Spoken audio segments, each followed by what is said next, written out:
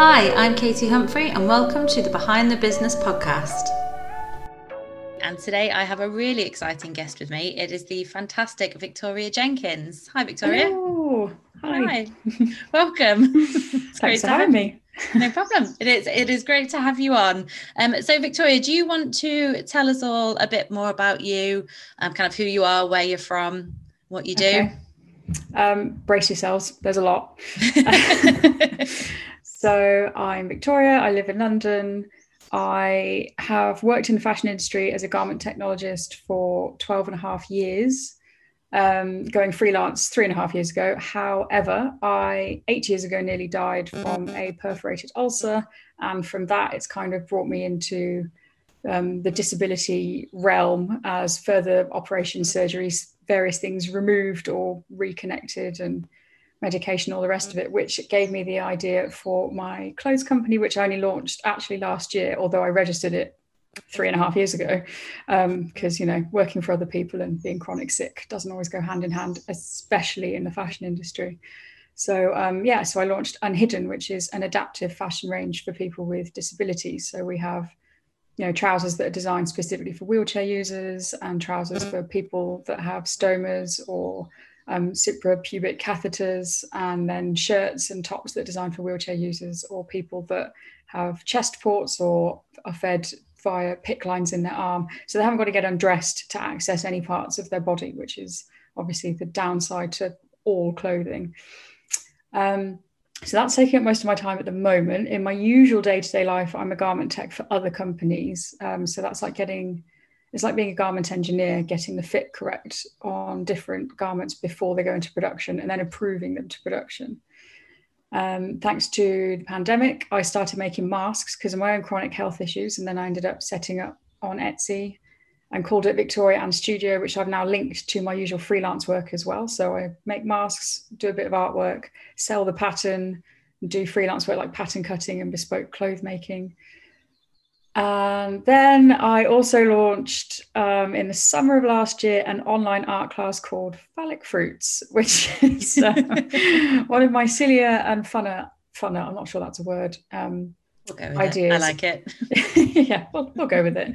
And that is what, as you know, it sort of does what it says on the tin. All of the images that you look at and draw are phallic, but they're fruit and veg. They're not, they're not actual human anatomy, which I think is how I get around the Instagram algorithm, to be honest. And then and they're quite mindful. So they're, for an hour, I give you different drawing activities to do on different slides, and it's all to a raunchy soundtrack. So that's quite fun. And then I've also I'm about to launch Kickstarter for a company called No Comment Required, which is an ethical clothing sort of brand making slogan clothing. So no comment required is sort of, when someone you explain your sort of health story to them and they'll say, well, have you tried yoga? It's kind of for those moments when you're like, oh, no comment. So that's why we came up with the name. But the first two slogans we have is just our brand, and then also disability looks good on me.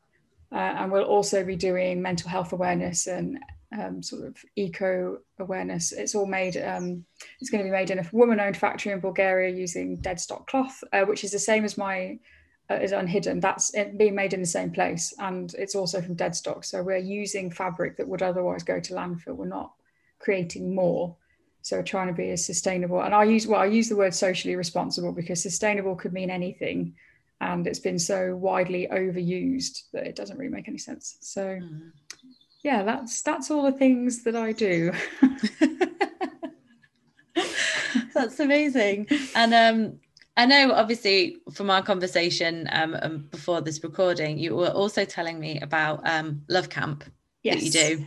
Yes. So Love Camp, it's a new sort of festival, as it were. And it's kind of aimed at couples, but also singletons. It is basically all around sex, love, getting to know your own body. And it opens on Valentine's Day this year. And it's run by Stella Ruffini, who is this incredible, I hope she doesn't mind me saying her age, but 73-year-old tantric sex teacher. I mean, she's flawless, and she's absolutely incredible. I think she's new to tantra, and that she wasn't doing it when she was 50. She's completely changed her career and her life.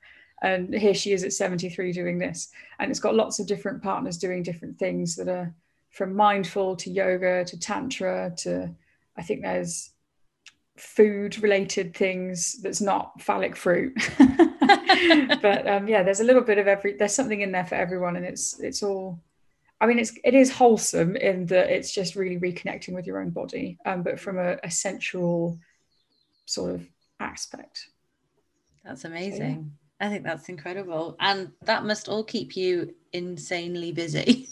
Yes, it does. I've had I think my organization skills have gone up, but it means that everything else has fallen down. So I've not done very much laundry this year. I've not cleaned. I've not cooked. I used to love cooking and I'm quite good at cooking. And in the last few times, because I've been so distracted, it's been awful. And my boyfriend just sort of goes, do you just want to not bother with cooking until you've got time? And I was like, oh my God, I really have ruined it. So I pulled out all the stops. Christmas and New Year's, I did cook better and everything. Yeah. And I was like, okay, you have to definitely be doing just the cooking, not cooking, answering emails, phoning people. You really can't do it all at the same time. And I'm trying to be a bit tougher on myself with boundaries because I'm my own boss essentially. So I can decide when I get up and when I stop, but what happens is I panic about how much I've given myself to do. So I can't sleep. Then I get out of bed. Some days I've gotten up at 6 o'clock and then I'm like, well, I'll just keep going until it's all done. And then it's 10 o'clock at night and I haven't necessarily always had lunch or stopped to have dinner or stepped away from my screen. And just before Christmas, obviously burnout sort of was very much present. And just thought, why am no one else knows when I've set these deadlines for. There's no one else that knows when I want these things to be ready. So I sort of tried. I failed massively in the first week. I've tried to stop working at 5 o'clock. But then I hurt my back because I was sick and I was working from bed. And then I ended up in the hospital because they were worried it was a spinal injury and I had to have a catheter. So that was last weekend. Oh, God. So then this week I was going to have off. So I've done quotations with my things there. I was meant to have off. I think I was just doing, Canva's on your phone. So when it comes to creating graphics, I was still emailing people and reaching out and stuff. So today I'm determined after this, I'm going to have the afternoon off. But then I realized I double booked with another phone call. So now it's an hour later. So yeah, I'm terrible at keeping my own promises, but I really am having the afternoon off, I think. I hope. I do think though that boundaries are a lot harder to have when you're self-employed. And you kind of I found I went into self-employed thinking that boundaries would be so much easier, because you're your own boss, you can do what you want. If you don't want to work today, you don't work today. But that's just not how it's been for me. No. And how I've when I've spoke to a couple of, I spoke to other people, they've said the same thing, because you've got all that pressure on yourself, haven't you? It's your business, it's your income, it's your money that you're trying to make. Exactly. You're so aware if you're not doing anything, you're not actually making any money. But then obviously some of the time, the things, like setting up, I don't know, a Stripe account, that's not going to make you money, but it is things that need to be done, all the boring stuff is really where I struggle because it's dull. I still I've tried so hard to get things automated and I'm still not there. No. With the email, newsletter, blog, website thing, no. But I had a tiny bit of funding and I found the power in hiring other people to do this stuff because, we have it drilled into us that, you must, if you have your own business, you've got to work all hours of the day, you have to do everything. Mm-hmm. I thought, but I don't know how to do accounts. So why I'm not going to, I think it's a waste of my time to learn because it is, you can't say that you can learn all the things you need to know in as quick a time as you need to do them. Yeah. So then you'd never get started, you'd never launch. And that was the thing I was finding with Unhidden. I was so determined to do so much of it myself that it was kind of mothballed. I was talking about it all the time, but I wasn't actually doing anything because I didn't know how. Whereas I did some courses at the beginning of the year. I did a lot of courses actually at the beginning of the year. It was really worth the self-investment. Although now I'm like, God, I wish I had that money again. But it got to the point where I built the website for Unhidden I did that, and it didn't take me a very long time to do. I set up the Etsy shop, which actually that is very easy. If anyone ever wants to do that, like that is, I found quite intuitive, so it was good. And yeah, and like sort of learning how the tips and tricks around social media as well. Like there's no set, if you do these things, it will succeed, but there are certainly ways of analyzing your own data and working out sort of the best things to do and what does and doesn't work and experimenting it. And I think the biggest thing for me was actually it doesn't have to be perfect anymore, because you can archive things, you can hide it, you can rebrand it. But if you keep waiting until you're absolutely happy with it, it's never going to go anywhere. So I decided, I think only in October last year, I was like, right, Unhidden, we're going to launch it in November on my birthday. We're going to have the website live. I was like, I'll give myself a month to put it all together, because we'd had the samples made, we'd done a shoot, but I was like, I could just, I could put this off till next year. I could say, wow, it's the end of the year. And I just thought, like the achievement for me was actually just getting it up and running. It's still, there's still a lot of coding that it needs. There's all sorts of things that I know what I want it to do. I just don't know how to do them. So I'm still trying to find the money to pay somebody else, because again, it's just a waste of my time. Like I'm a designer. I'm not, I didn't learn coding. So I think it would be daft to spend time and money learning how to code when that's not what I need to be doing. So yeah, especially when it's a bit of a sweeping statement, but if you did do the courses to learn how to code, you still might not be able to code to the level that you need to do what you want to do. So then exactly, you've got to play to your strengths, haven't you? And like you said, you're the designer, not a coder, so outsourcing is the kind of best route to go down, I suppose, for that. Plus paying like other small independent freelancers, you kind of feel like you're supported, like it kind of supports yourself, because then they'll come to you if they need XYZ sort of things. I've had almost everyone I've paid to do something for me has then either come to a Phallic Fruits class, or they've had a consultation about how to do things with their clothing ranges, or they've sort of sent me things, which is very nice. So like there's always it's more of there is more of a community, I think, than people realize in the self-employed thing. But I am a member of a freelance network group called the Coven. Mm-hmm. So like that, I mean, that for me, I was so, you're in there. Yeah. That's how I found, God, my brain. Yeah, so like that, I mean, thank goodness I went to a talk in October 2019 that Sapphire, the owner, was at. And so was Sarah Powell, and so is Aja Barber. I met all of my heroes in one evening, basically. And now Sapphire, actually, I'm helping her with her clothing range, which is exciting. But yeah, I signed up to the waiting list. I think it only opened in January, pre-pandemic and everything, and hadn't really tapped that much in. But as soon as lockdown occurred, and then Sapphire started doing those sort of coffee mornings, and everyone sort of just started engaging a bit more, I think, because we were all stuck at home. Yeah. I started really using it. And then, now I've got heaps of, genuine friends that, from that one little place. I love it. It is. It's amazing. And I joined the Coven at the beginning of the first lockdown. The beginning of last year, and I was on the wait list, and I got the email, and I ummed and ahed, and I thought, because it was at the very kind of beginning of me setting up my first business. And when you're like, oh, can I mean, and it's not expensive, but it's still an outgoing, isn't it? Yeah, exactly. You kind of have to justify it, but it is worth. Yeah. Oh, definitely. Really, and I went for it, and I joined, and it's been one of the best things that I've done for my business. And like you said, the community in being self-employed is just unbelievable. And I didn't even know it existed.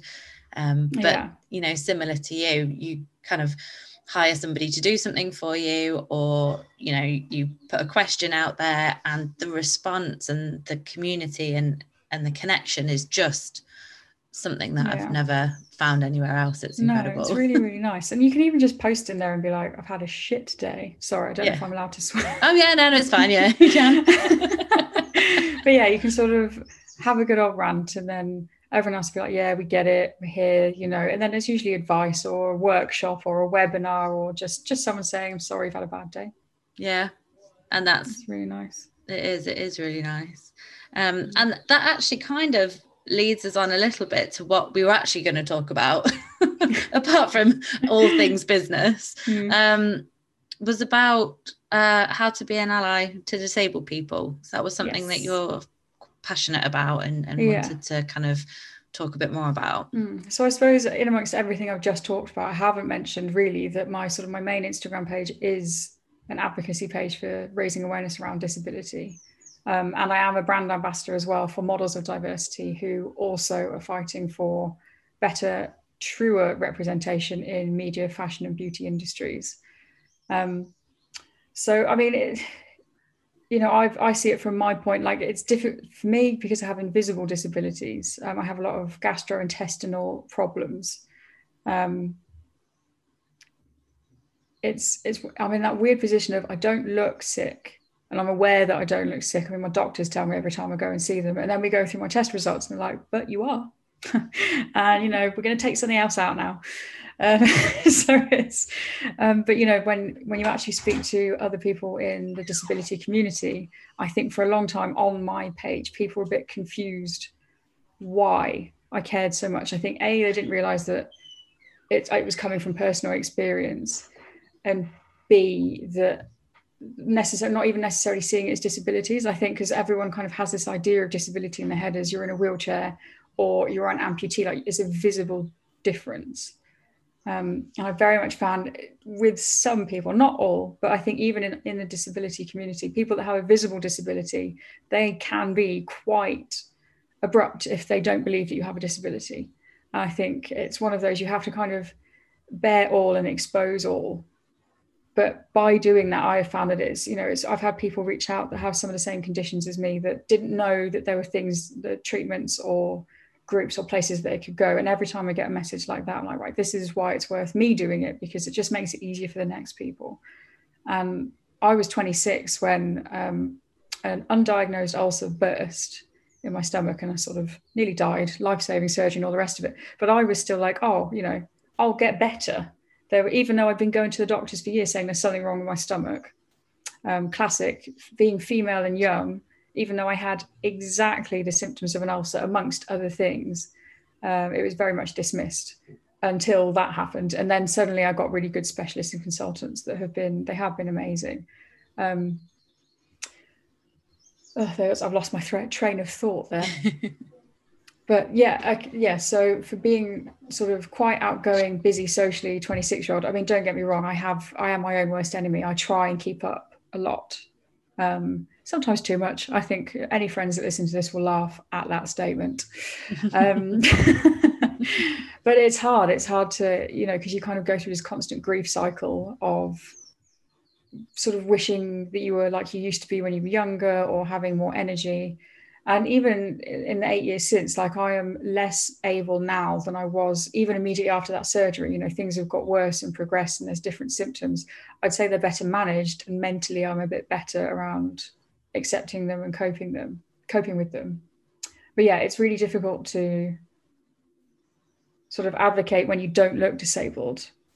But then that in itself, I think we need to, if people could see things more often, then it wouldn't be that much of a big deal. There's some incredible people, like there's Rebecca Wilkinson. I'm going to be really annoyed if I've got her name wrong. Her Instagram name is The Bag Life of Bex. And she has a stoma and it like so many scars, which I think like her scars are actually a work of art in themselves. They are beautiful. And she routinely posts herself in like, sort of, this is me normally, like in normal clothes. And then she sort of, without her clothing on to show you what it looks like. And then even without the colostomy bag on, some of the reactions to it are just, I think people need to have a hard look at themselves while they want to tell an internet on a stranger who's very clearly got a condition, is unwell, why you want to say something negative and nasty to them.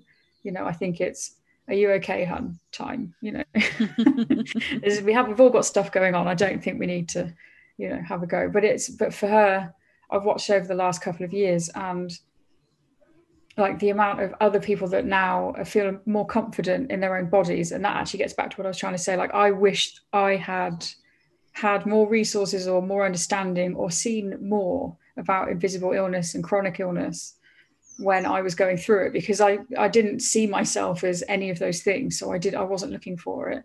So you struggle because you're still trying to fit yourself into your role in your life that you've always sort of played that doesn't really work. And then I had a live on Tuesday with Joseph Bird, who's an ex-Paralympian with cerebral palsy, and he is absolutely sensational. And he said something that I'm almost like, I want to get it tattooed on me because it was so good. I said to him, you know, what do you want other people to know? Or, you know, what's the problem with disability? Because it is still the last sort of, we're the largest marginalized group, we're the last taboo. You know, we've tackled age, gender, race, and then still disability just seems to be the one that's left off. And there's 14 million disabled people in the UK and 1 billion of us globally. Like there's a lot of us.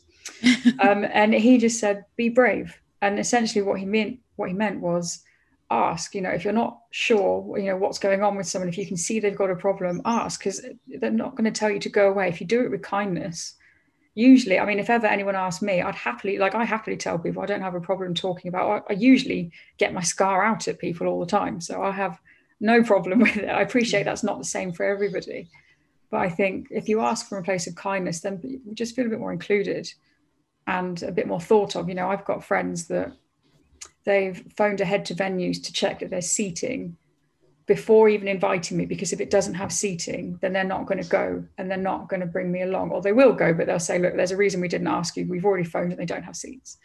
And like, I mean, I've cried when they've done that because it was just so, I hadn't asked them to do it and I hadn't thought of it. And that's just naturally kind of how we should really, in the same way that we check in with people, like mental health during the pandemic, everyone's checking in with each other more seriously on that, which is fantastic. But again, it's still, people are forgetting that disabled people live in lockdown as their lifestyle.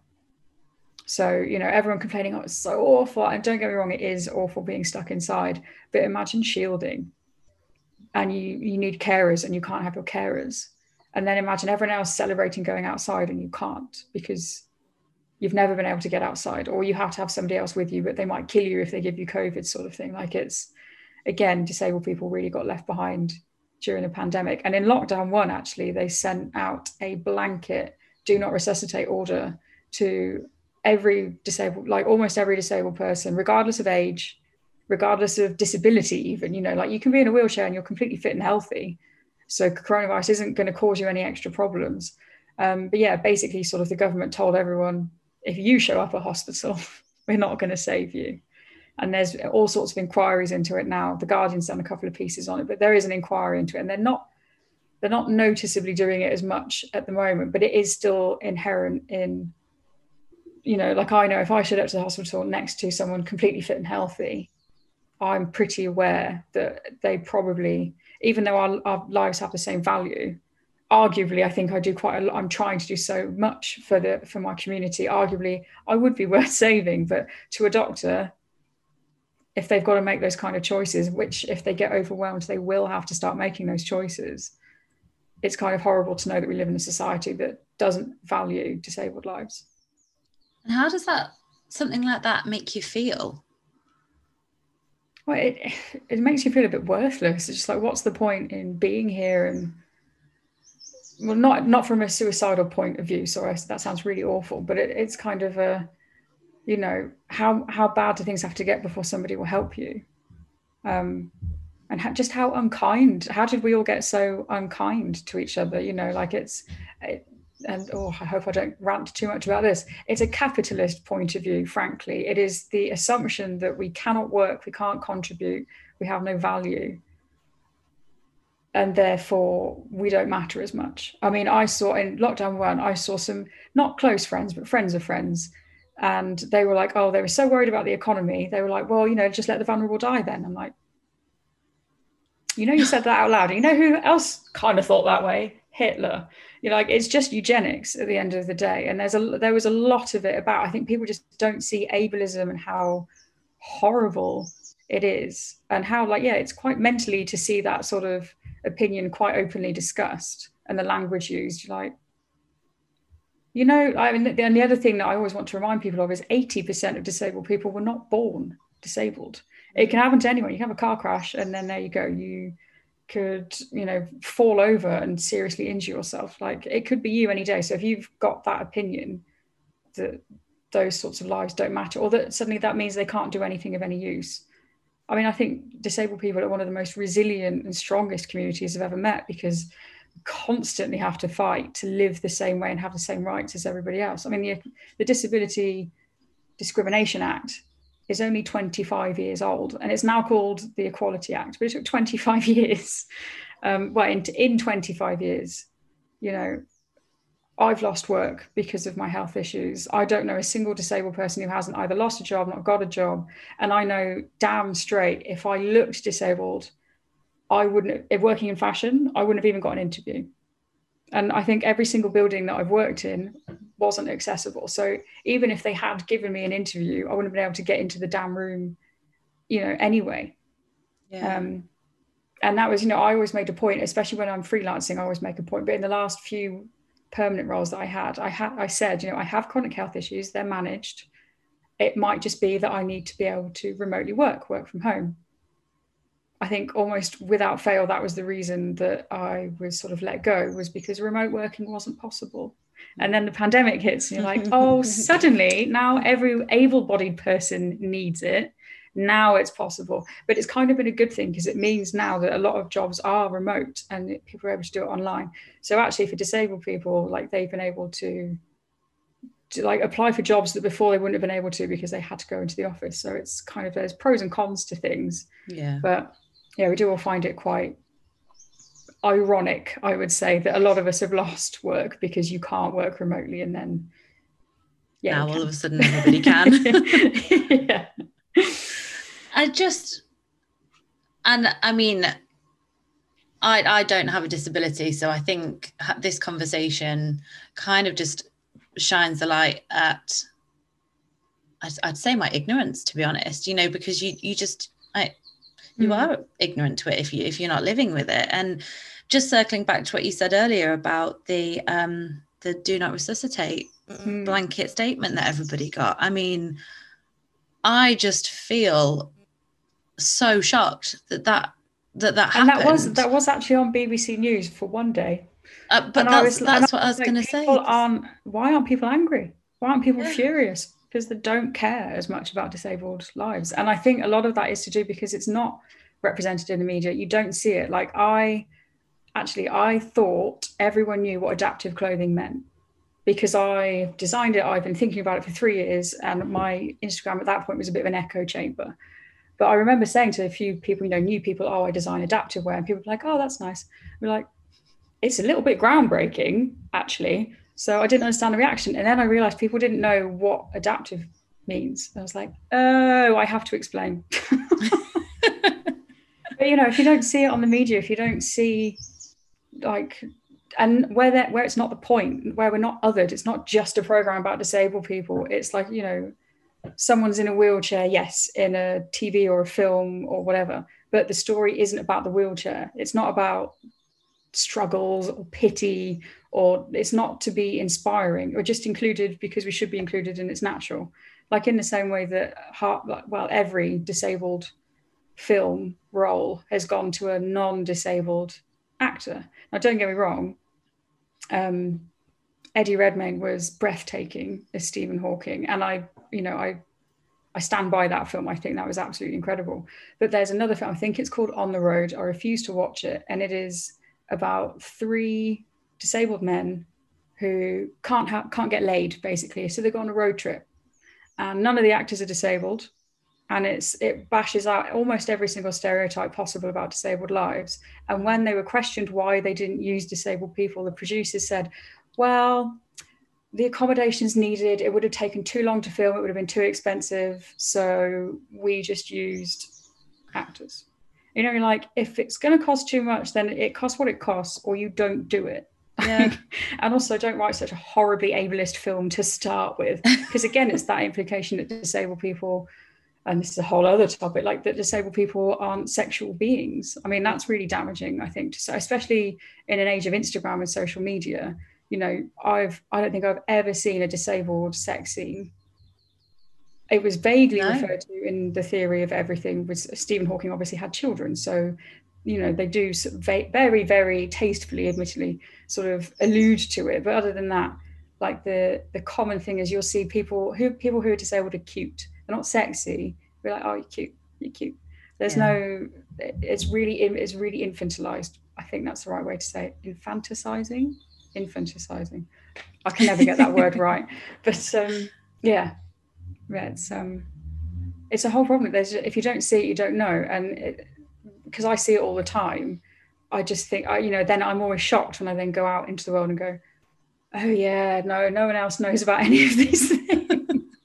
Because I talk about it a lot, I think, God, people must be sick of me bleating on about it. I think I did that once. And one of my friends was like, no, you need to keep doing it because we haven't thought about this. We haven't seen it. And it's not a bad thing. It's not anybody's fault.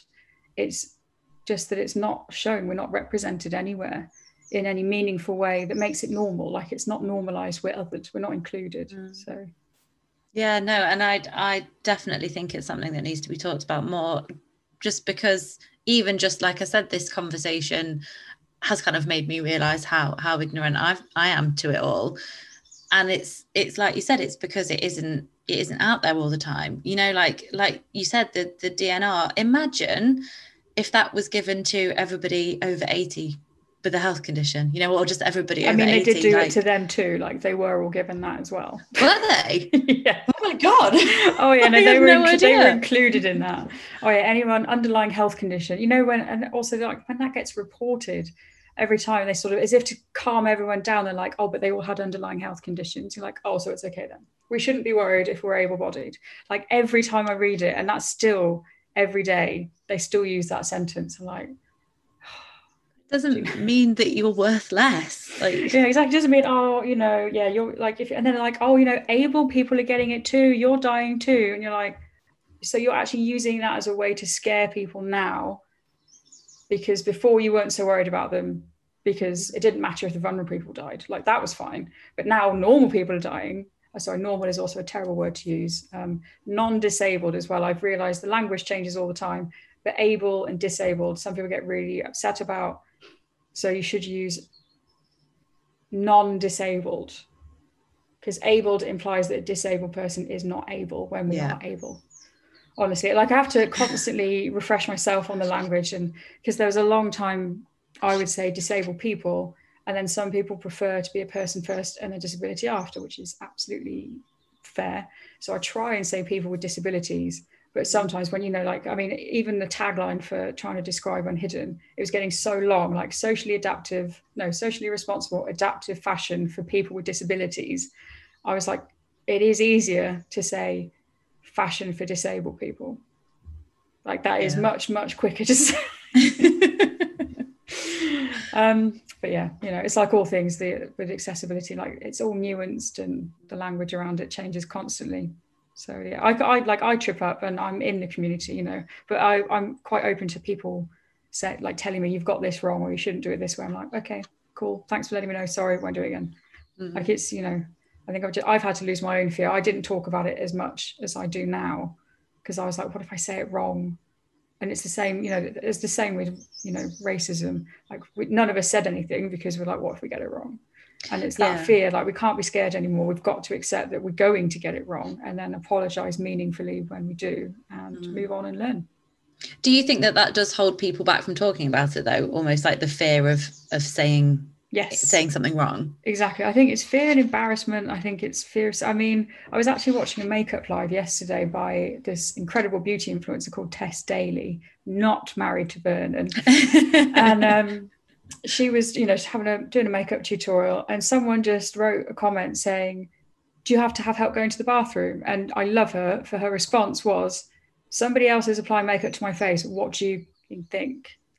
She was like taking a piss. She's like, you don't want to say hello, how am I? You go straight in with, you okay, hun? You want to ask me immediately about how I go to the loo. I don't walk up to you and say, how do you go to the toilet?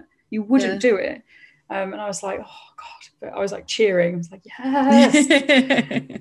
It was brilliant. I can't remember why I was telling that story now. But yeah. Yeah, it was just about people being scared to talk about it in case they get it wrong. Yeah, exactly, that's it. And then so then I did a post and it was quite scary because I put it on my LinkedIn, my professional LinkedIn, as well as Unhidden's, and put it everywhere, just with the sentence that I no longer believe the fashion industry has an excuse other than fear and elitism for not including disabled people, because there is no excuse. I know they have resources. They have everything they could, all of these bigger companies have everything they could need to make adaptive clothing. The reason they don't is because they don't hire us. They don't put us in the design room. They don't put us on a runway.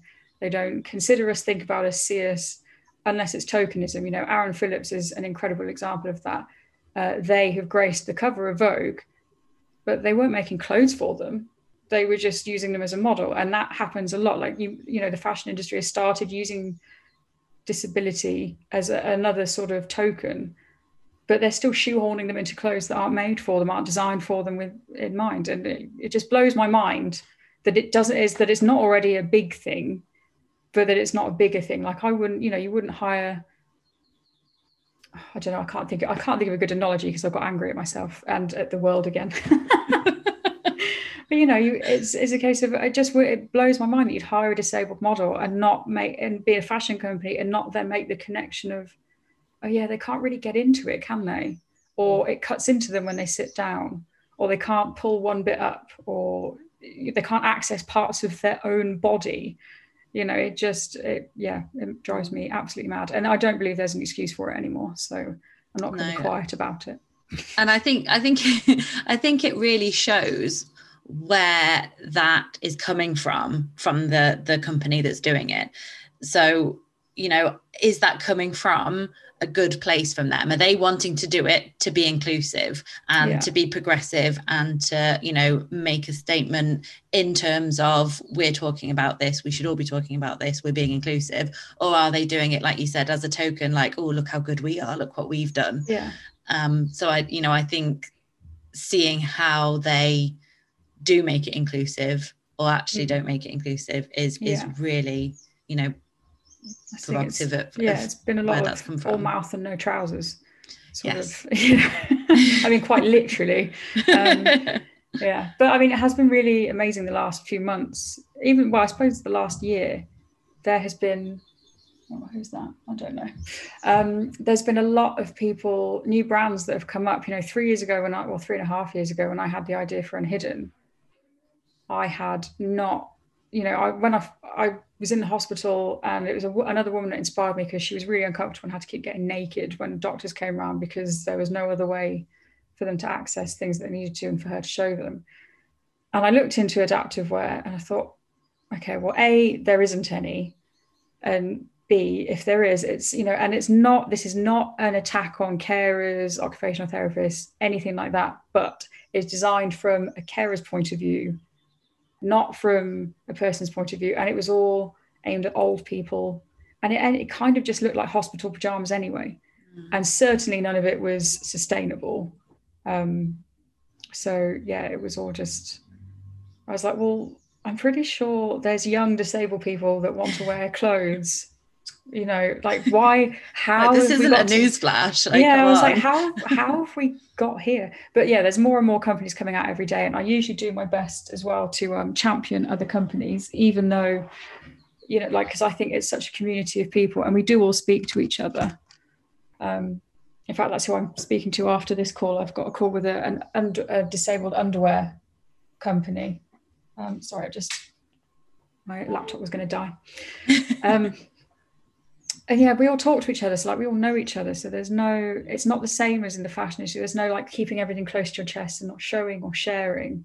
It's much more open. Everybody knows everybody. I think we've put each other in each other's blogs, and, you know, generally we talk about each other's suppliers or problems that we've had. And I've had students reach out to me to ask questions because they're doing dissertations on it. And that, you know, every time they ask it, I'm like, yes, absolutely. And I think usually they think that there's somebody else, you know, when they write to Unhidden, I'm hoping it looks slick enough that it looks like there's more people behind it. They're usually really surprised when I'm like, yeah, no, this is Victoria. They're like, oh, I didn't think I'd get to speak to you. I'm like, well, that's very nice, but no, it is just me. That's because whenever I use the language like we, I'm like, oh, we're so excited. And like, I mean me, really. Yeah, we is me. We is me. We're the same person. But I sort of say we as like we, the community, because that's how I kind of view it. Yeah. But yeah. So just for the last question, what can you kind of suggest that people can do to start talking about this more? Like, what can we do to be more inclusive and talk about things more, I think kind of get the conversation going? There's kind of two things, and one's an experimental thing. So the first one would be like, just spend a day imagining you didn't have one leg, and then try and, like, when you move around your own home, when you go outside, go to a restaurant, to a bar, I mean, when we're allowed, and just think, like going to the bathroom, having a shower, just think about all the difference it would make on your impact on your day-to-day life. Because then once you see it, you'll go out and you'll see it everywhere. Like if you go to a restaurant and they've got a step in just to get inside the door, you're immediately ruling out disabled people. If the disabled loo is full of toilet roll and storage stuff, because that's quite often what they do, or it's out of order and locked, or in some cases the disabled loo is down some stairs. Like I've actually been places and like, how are they supposed to get down there? Just out of curiosity. And like places that don't, if you go to a venue that doesn't have, like a music venue that doesn't have anyone doing sign language, or they don't have an area that's big enough. I mean, I've spoken to some people, they've gone to theatres and they're only allowed to buy 2 tickets. So it's one person in a wheelchair and one person with them. They can't go as a family because they don't have the space. They don't have the space for like more than one wheelchair. And like, you will happily take their money, but you won't allow them to have, you can't let them just go with their friends. So it's things like that. It's just once you notice it, it's then calling it out. And then I think it's starting, like people should start to reach out and ask for accountability in the same way that we do with racism now. If you see somewhere being performative, it's like, ask, what are you doing for disabled people? What changes are you making? What accommodations are you making to include them? Especially when it's very obvious that they haven't, So yeah, I think it's, and asking, so I suppose there's a third one, asking disabled people, what do you want us to do? What can we do? And yeah, just asking and being aware. That's great. Thank you ever so much. It's been eye-opening, honestly. Like it genuinely has. And I would love to talk to you more about it separately. And yeah, just thank you. Thank you so much. There's so many, there's so many things I could have said. I'm like, oh, but it's, it's a lot of, I think it's a lot of information to take in as well, because when you haven't, I'm so used to it. And then I say things and I can see on your face, and like, I've just said I've said like 5 sentences in a row. Each thing could be followed up, and we just don't, sort of have the time. But yeah, I appreciate it. Well, no, definitely at some point in the future, I would love to have you back on and we can kind of deep dive into the separate ones a bit more, and just I'd be honored to kind of have this as a platform to talk about disabilities and things like that. That's why I'm happy to talk about it anywhere I can, because it just helps. The more people talk about it, the more visible I hope it becomes. The more unhidden we become. I like the plug there. That is why it was called that. And I think that's fantastic. So thank you ever such again. Thank you. Thank you, Katie. And thank you to everyone for listening, and I will see you on the next episode. Thank you so much for listening to this episode of the Behind the Business podcast. Remember to like and share with anyone that might enjoy this. Let's create a community.